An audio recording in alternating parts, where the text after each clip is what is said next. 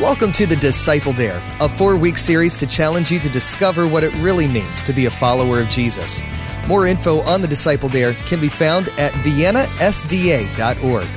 Pastor Jennifer Deans shows you through stories from the Bible how living the dare will give you hope in troubled times and joy in life. In this message, what must I do to be saved? It was a typical Sabbath day for Paul. He was wandering around, and he was outside the city this day, and he knew that there was a group of women that would be meeting and, worshiping God. And so he was wandering over to them, and he found them, and they started talking about this Jesus Christ, and just having an awesome dialogue. As they're talking back and forth, some people wander by, and this young girl screams out of nowhere, "These men are from God! They've come to tell you the way to be saved!" And everybody kind of looks okay, and they go back to talking. "These men are from God. He's come to tell you the way to be saved." And every time Paul starts to talk, this girl screams again. And so they try to talk over her, and they ended up finishing their service, and they went home. And then the next day, Paul is out in the middle of the city. Him and Silas are walking around, and this girl found them again, and she's following him around. And every time he opens his mouth, she screams out, "These men are from God. They're trying to tell you the way to be saved." And it is just irritating Paul to no end.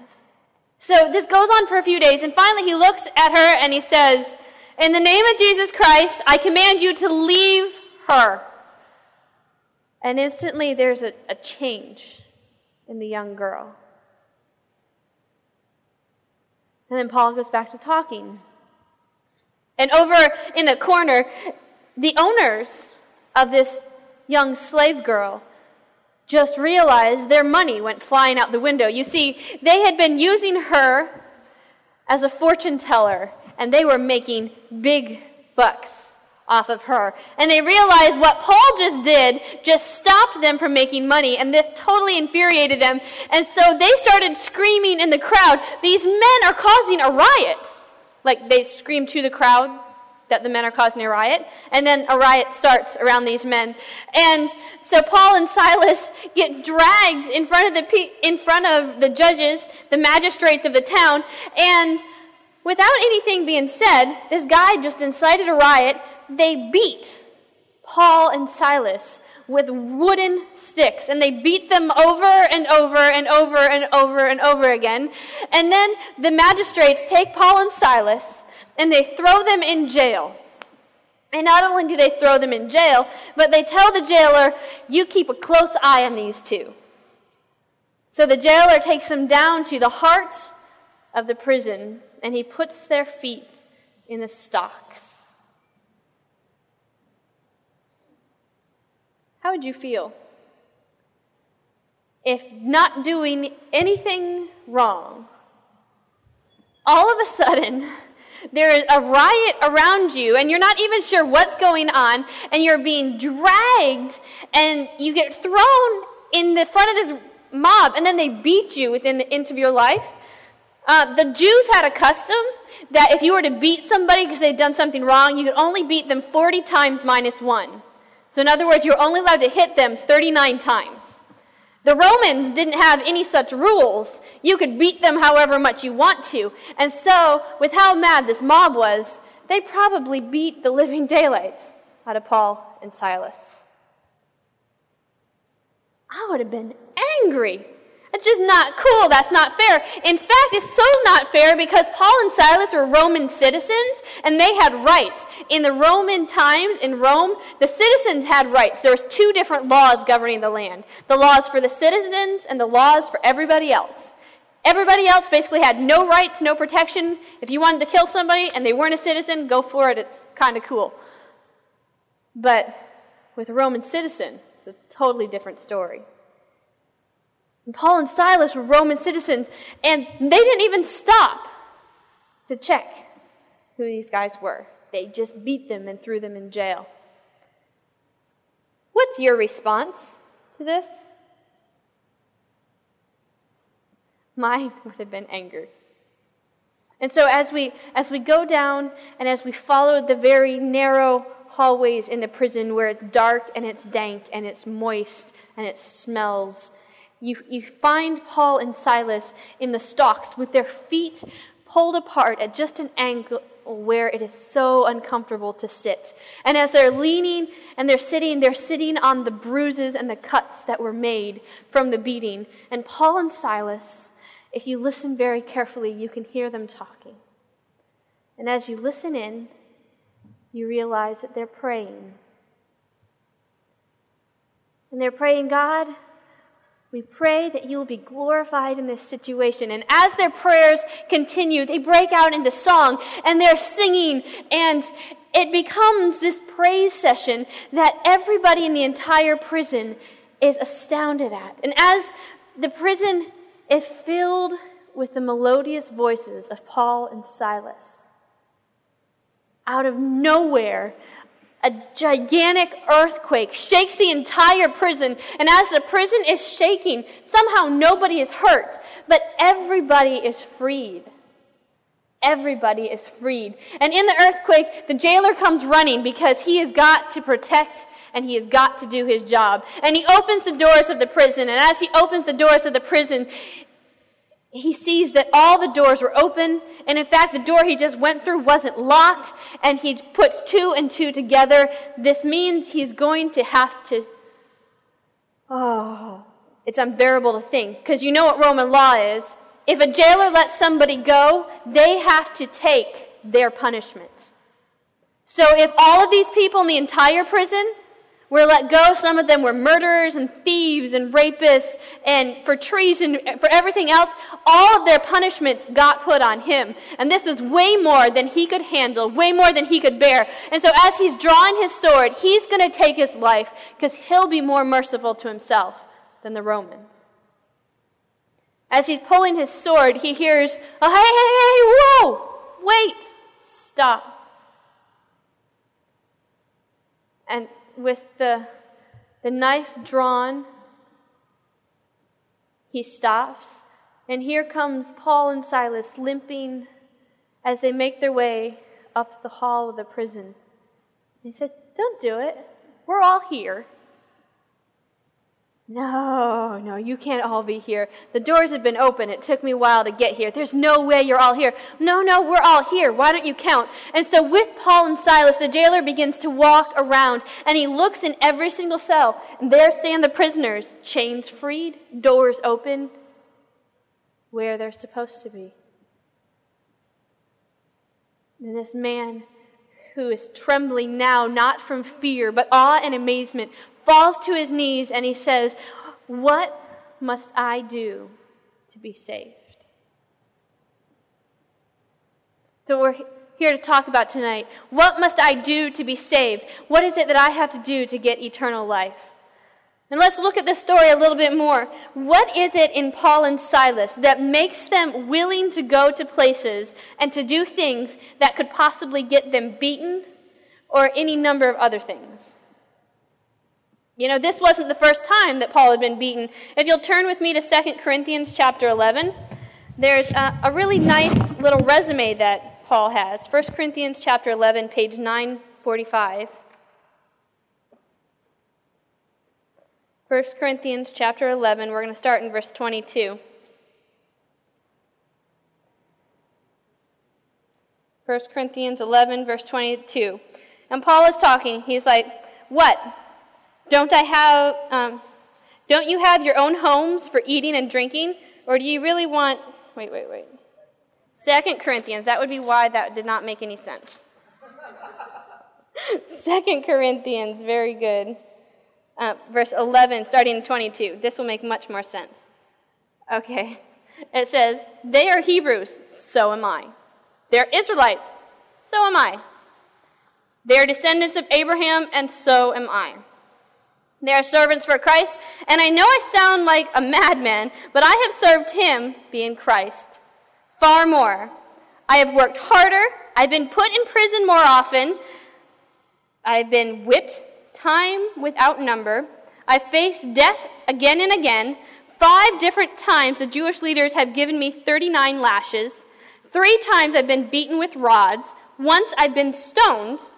3 times I was shipwrecked. Once I spent a whole night and a day adrift at sea. I have traveled on many long journeys. I have faced danger from rivers and from robbers. I have faced dangers from my own people, the Jews, as well as from the Gentiles. I have faced dangers in the city, in the deserts, and on the seas. I have faced danger from men who claim to be believers but are not. I have worked hard and long, enduring many sleepless nights. I have been hungry and thirsty and have often gone without food. I have shivered in the cold without enough clothing to keep me warm. That sounds like a pretty cool resume, right?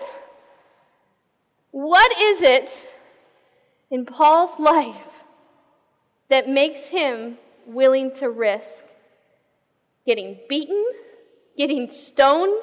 I mean, that's like stoned to death. What is it in his and Silas's life that makes it worthwhile? Turn with me to Philippians chapter 1. That's page 957. Philippians chapter 1. We're going to read verses 12 through 14. Philippians chapter 1. Paul explains a little bit on why he's willing to live this lifestyle. It says, I want you to know, dear brothers and sisters, that everything that has happened to me here has helped spread the good news. Now, what's everything he's talking about? He's talking about the whippings and the beatings and the floggings and the stonings and the hunger and the persecution and everything else. He says, for everyone here, including the whole palace guard, knows that I am in chains because of Christ and because of my imprisonment. Most of the believers have gained confidence and boldly speak God's message without fear. I like to imagine Paul, instead of saying what I would say, because Paul was in chains and he had someone chained on either side probably at this point, because that was their laws, that's how they did it. And so that meant he couldn't have any privacy any time of the day. And Paul had gone through all of these problems and all these trials, and so what Paul is pretty much saying is like, sweet, they've got me chained to the palace guard. And you know what that means? A captive audience. That means that these guys, just like I can't get away from them, they can't get away from me. And so these guys would rotate in shifts because they weren't a prisoner, so they would just have to be chained during their shift. And so what Paul did during the shift is he would start telling them about God. He's like, every single time there's a shift change, that's when my sermon starts right over. And because of that, Paul was able to influence the whole palace guard. And all of the believers were encouraged. But this thing here, there's something that happened in Paul's life that gives him an attitude of sweet. I'm in chains and I have a captive audience. Of sweet, they're trying to kill me. And it started back in Jerusalem. One day, Paul is standing with some other Pharisees as a young man gets dragged in. And this young man is asked what he wants to say as his final words. And there Stephen begins to tell the history of the children of Israel. And as he's talking about the history of the children of Israel, Paul is standing there watching and getting all the more mad and angry as he listens to this man utter what he thinks are blasphemies. How can he talk about this Jesus Christ as God? And the people around him are feeling the same anger, and the crowd begins to pulse. And as the crowd is pulsing, they pick up stones, and as they're picking up stones, they begin to stone Stephen. And all the while they're stoning Stephen, Stephen is just standing there, and he's staring up. And he says, I see God sitting on his throne. And with that, he falls and he dies. And while they're standing there, Paul, who is also called Saul, he is standing there and he's watching. And he is so enraged that any of these believers would want to in any way follow this Jesus Christ that he goes to the head council, he goes to the Pharisees, and he gets special permission. He gets a letter, and he begins a massive attack on all Christians. And he goes and he drags people out of their homes, and he throws them into prison. He is so zealous and so on fire to make sure those Christians are taken care of. Those people who claim to believe in Jesus, that's just not right. And so as he's dragging people out of their homes and throwing them in jail, he just feels more and more righteous. He is doing what God wants him to do. Well, he takes his letter and he takes his crew and they head to Damascus. And as they're on the way to Damascus, Paul is talking back and forth with the men with him, and they're putting together their game plan. This is where we're going to look first. This is where they like to hide. And this is what we're going to do to them. We're not going to let any of them stop. We're going to drag them back to Jerusalem, and we're going to show them what they get for worshiping that Jesus. And as he says the name Jesus, all of a sudden, this light out of nowhere shines directly on him, and this voice that he has never heard anything like before says, "Saul, what are you doing? Why are you persecuting me?" And Saul says, "What? Who are you? What do you mean? Why am I persecuting you?" He says, "I'm Jesus Christ." And with that, the voice fades away and the light disappears. And Saul is left sitting on the ground, groping around. And his men are like, "What just happened? We heard this weird thundering noise. What was that?" Paul's like, it was a voice. He's like, "You got to take me." And so Paul went into the city, and he was in the home, and he didn't eat, and he didn't drink, and he didn't do anything. He just plays over and over and over the scenes of the last few weeks in his life, of the stoning of Stephen. He plays over and over his plans, the people he captured and he dragged to Jerusalem. And then he plays that voice over in his head. "Why are you persecuting me?" And there is a change as his heart melts. And this horrible feeling wells up inside of him. I can't believe I've been opposing God. And at that time, there's a knock on the door, and Ananias comes in, and he touches Paul, and he prays. And as he prays, he anoints Paul. And as he anoints Paul, scales fall from his eyes.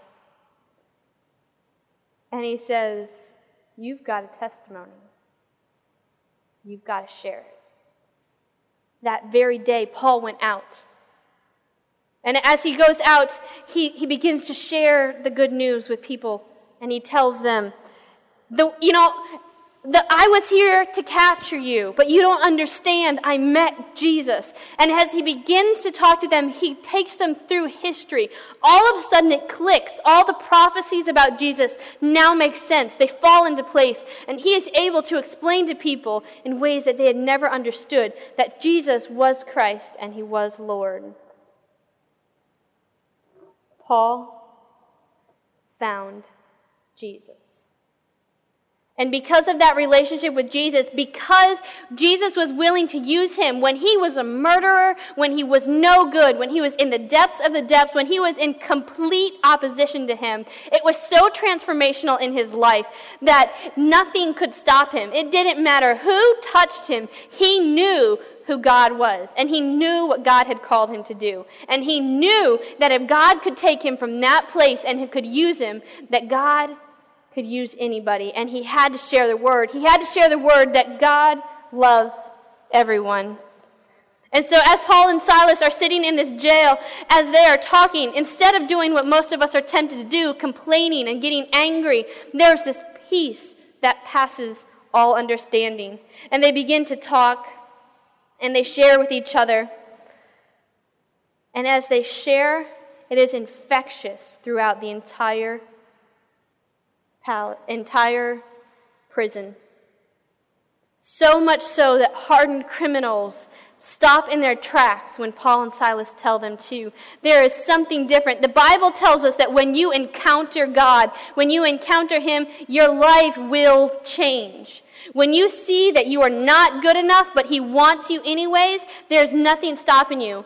In Exodus, it tells us that Moses would spend time with God. He came down off the mountain after getting the 10 Commandments. He was on the mountain for 40 days and 40 nights with God. And when he came down, his face shone so brightly that he had to wear a bag over his head for the rest of his life. He only took it off when he went back in God's presence. When we encounter God, people will notice. And Paul had encountered the saving relationship with God. And because of that, it didn't matter what came his direction. So let me ask you a question. Why did God send an earthquake? Why did God send this earthquake? I want you to turn with me to Acts chapter 16, verse 35. That's page 899, Acts chapter 16, verse 35. Acts chapter 16, verse 35 says, and this is what's happening to Paul and Silas. It says, the next morning the city officials sent the police to tell the jailer, let these men go. So the jailer told Paul, the city officials have said that you and Silas are free to leave, go in peace. What often happened during this day was when there was somebody that was causing a stir or having too much influence, the city officials would take and they would beat them and they would throw them in prison, and then they'd let them out of jail the next day, limping and hurting and crying and complaining, to go be an influence on anybody else who would try to have an influence in the city. And so it didn't really matter who Paul and Silas were. They were having too much influence. They were making a stir, so let's beat them, stick them in jail for a night, and then send them out to spread the word. If you make a commotion, you're in for the same type of thing. So, why did God send an earthquake? It's not like they were stuck in jail for the rest of their lives. It's not like they needed to be sprung free like Peter needed out when they were going to kill him and an angel was sent to walk him out through the doors. He sent an earthquake. And this wasn't any ordinary earthquakes. Ordinary earthquakes knock down houses and kill people. This earthquake shakes a jail and simply relooses doors and chains. He sends an earthquake because God goes out of his way to reach people's lives. He sent an earthquake because he knew the jailer, the only way he was going to have an opportunity to come into a saving relationship with him was for him to go through this experience and having had Paul and Silas in the prison to meet Jesus. And just like God goes out of his way by sending these massive earthquakes that shook this jailer to the core, in less than a few minutes, he goes from suicidal to not knowing what to do. He takes Paul and Silas back to his house, and in his house, Paul and Silas lay out the story of salvation. They tell them the story. The story goes that Jesus, who is God, who sits at the right hand of God in heaven, he saw the plight of us here on earth, and God just couldn't stand it. And so Jesus came, and he was born to the lowest of the low. And he grew up despised by men. And then this same Jesus, he walked around and he healed the people and he touched people. And his full mission in life was to seek and to save the lost, to show people who God the Father was. And then this Jesus who had done nothing wrong. The religious leaders conspired against him. And he was dragged away. And as they dragged Jesus away and they took him before the councils, they beat him and they spit on him. And he was so undeserving. And unlike other criminals, he didn't say a word. As they shoved the crown of thorns on his head and as they spit on him and they called him names, he simply looked at them. And then as he is taken through Jerusalem into the hill, carrying his cross, he can't quite carry it. He's lost too much blood. He still doesn't complain, but as he falls under the weight, they give the cross to somebody else, and he has to walk behind what is going to kill him. And as Paul and Silas are sharing this with the jailer, they know what it looks like. They've seen Rome's cruelty. They know what crucifixion is. And crucifixion is evil and it's mean. And as Jesus walks with his cross up a hill,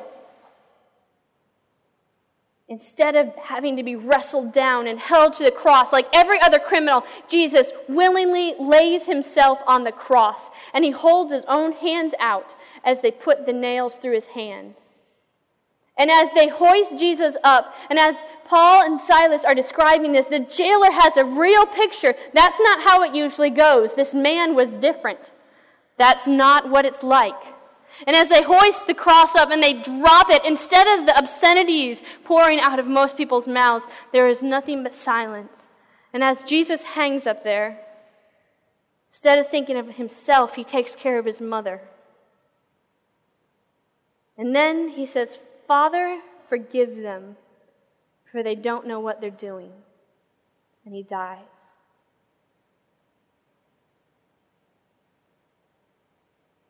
And the jailer says, "Well, he died?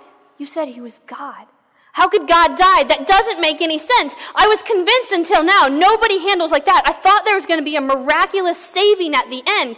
And Paul and Silas were like, "No, wait, we haven't gotten to the best part yet." You see, they took him down off the cross. And when they took him off the cross, they put him in a tomb.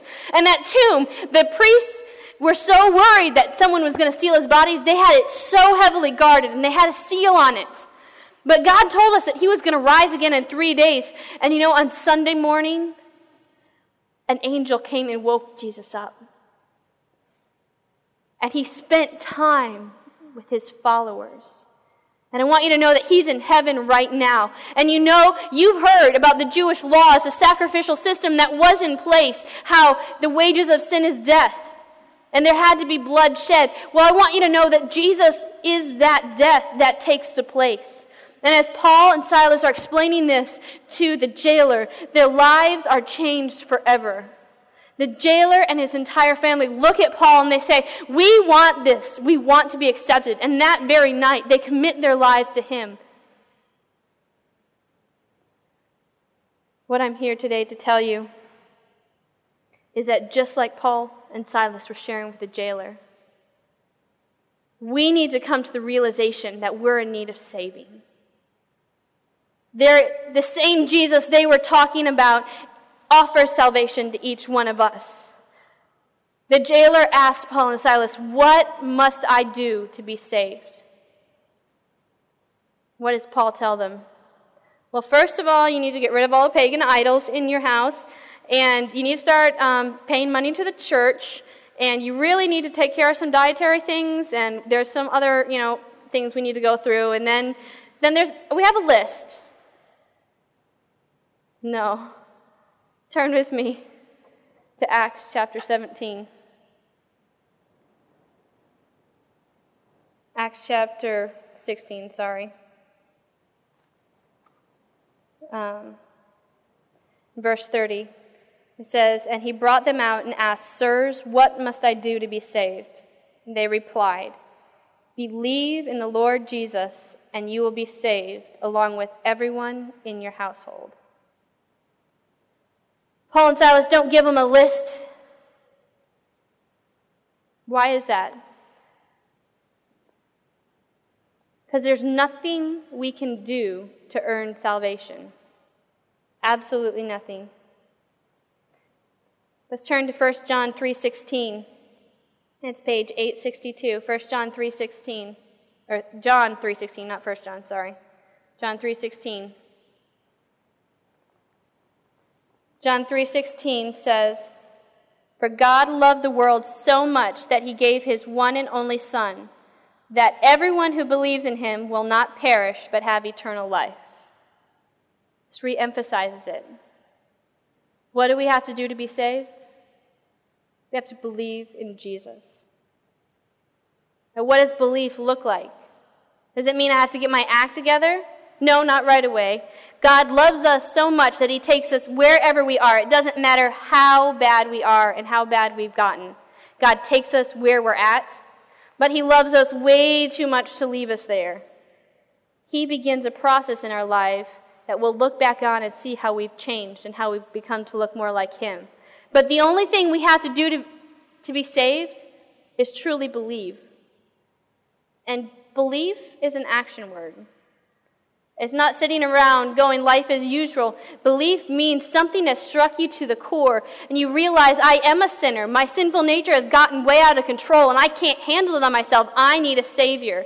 Turn with me to Romans chapter 3, page 914. Romans chapter 3, 914. Romans chapter 3 tells us, Romans chapter 3, verse 23. It says, "For everyone has sinned. We all fall short of God's glorious standard. Yet God, with undeserved kindness, declared that we are righteous. He did this through Christ Jesus when he freed us from the penalty of our sins." We have to recognize first that we're in need of a Savior. Like I said before, God desires a relationship with us, but he's never going to force us into a relationship. So we have to recognize we're in need of anything.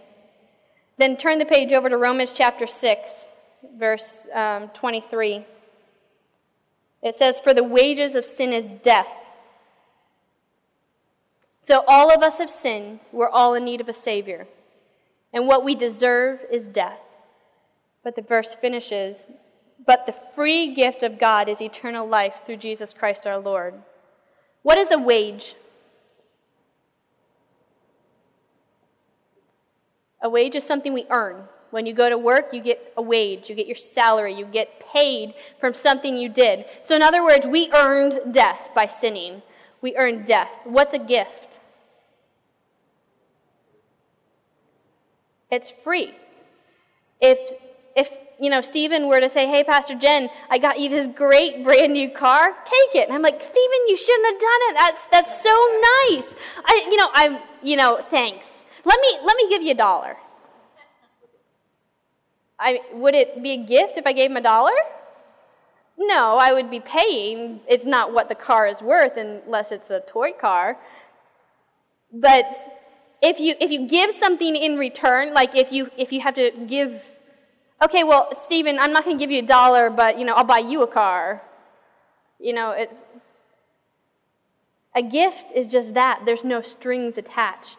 But in order to accept the gift, like if Stephen buys me a car, and I was like, "Stephen, that's so cool. Thanks for the car. I love it." But I refuse to take the keys. I never get in it. It just sits in the church parking lot where he gave it to me. Have I accepted the gift? It's still out there. It's still available for me. So we have to recognize our need, that we're in need of a Savior, and we have to accept that gift. And what that means is we have to accept Jesus into our life. And we have to believe that Jesus will save us. In 1 Timothy, it tells us that Jesus came to save sinners. And Paul was writing to Timothy saying, "And I'm the worst sinner there is, and he came to save me." We have to believe that that's Jesus' mission here on this earth. And then we have to, with belief, God does some convicting on our hearts. And as he's convicting on our hearts, there's things that pop up into our life. And it tells us, please turn to 1 John 1:9, page 1000, 1 John 1:9. 1 John 1:9 tells us, "But if we confess our sins to him, he is faithful and just to forgive us our sins and to cleanse us from all wickedness." God promises us that if we confess our sins, he'll forgive us. And not only will he forgive us, but he'll continue that process of cleaning us out inside. So once we realize we're desperately in need of a Savior, and we accept that free gift, and God begins to show us stuff, he starts cleaning us out from the inside. And how often do we have to ask forgiveness of our sins? Are we like my sister when we were little? My sister and I would get in an argument for something, and it didn't matter what the argument was about. She then went back for the last few years and listed everything I'd done wrong to her. I'd done this to her, and I'd done that to her, and I'd done this to her, and I'd done that to her. And then I'd have to apologize for each one separately before I got to the thing that I'd recently done to her in order to settle the dispute. Luckily, she's no longer like that. But is that how God treats us? Now, turn with me to Micah chapter 7. That's page 753. Micah chapter 7. I love this verse. 753. Micah chapter 7, verse 18. It says, "Where is another God like you, who pardons the guilt of the remnant, overlooking the sins of his special people?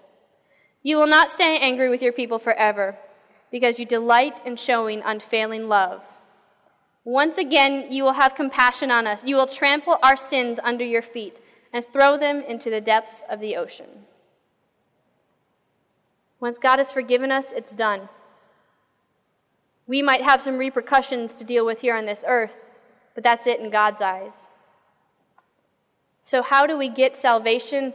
All Paul told the jailer he had to do was believe. And that's really it. That's really all we have to do. We have to believe in Jesus, but a true belief prompts action. And that's exactly what the jailer did. The jailer then cleaned their wounds. He went out of his way. He asked for more. He changed his life. He went and got baptized.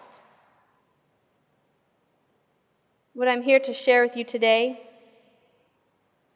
is that there's going to be some pretty major earthquakes in our lives. And without God, we're going to be like the jailer, pulling our sword and ready to take our own life. Some scientists were doing some testing.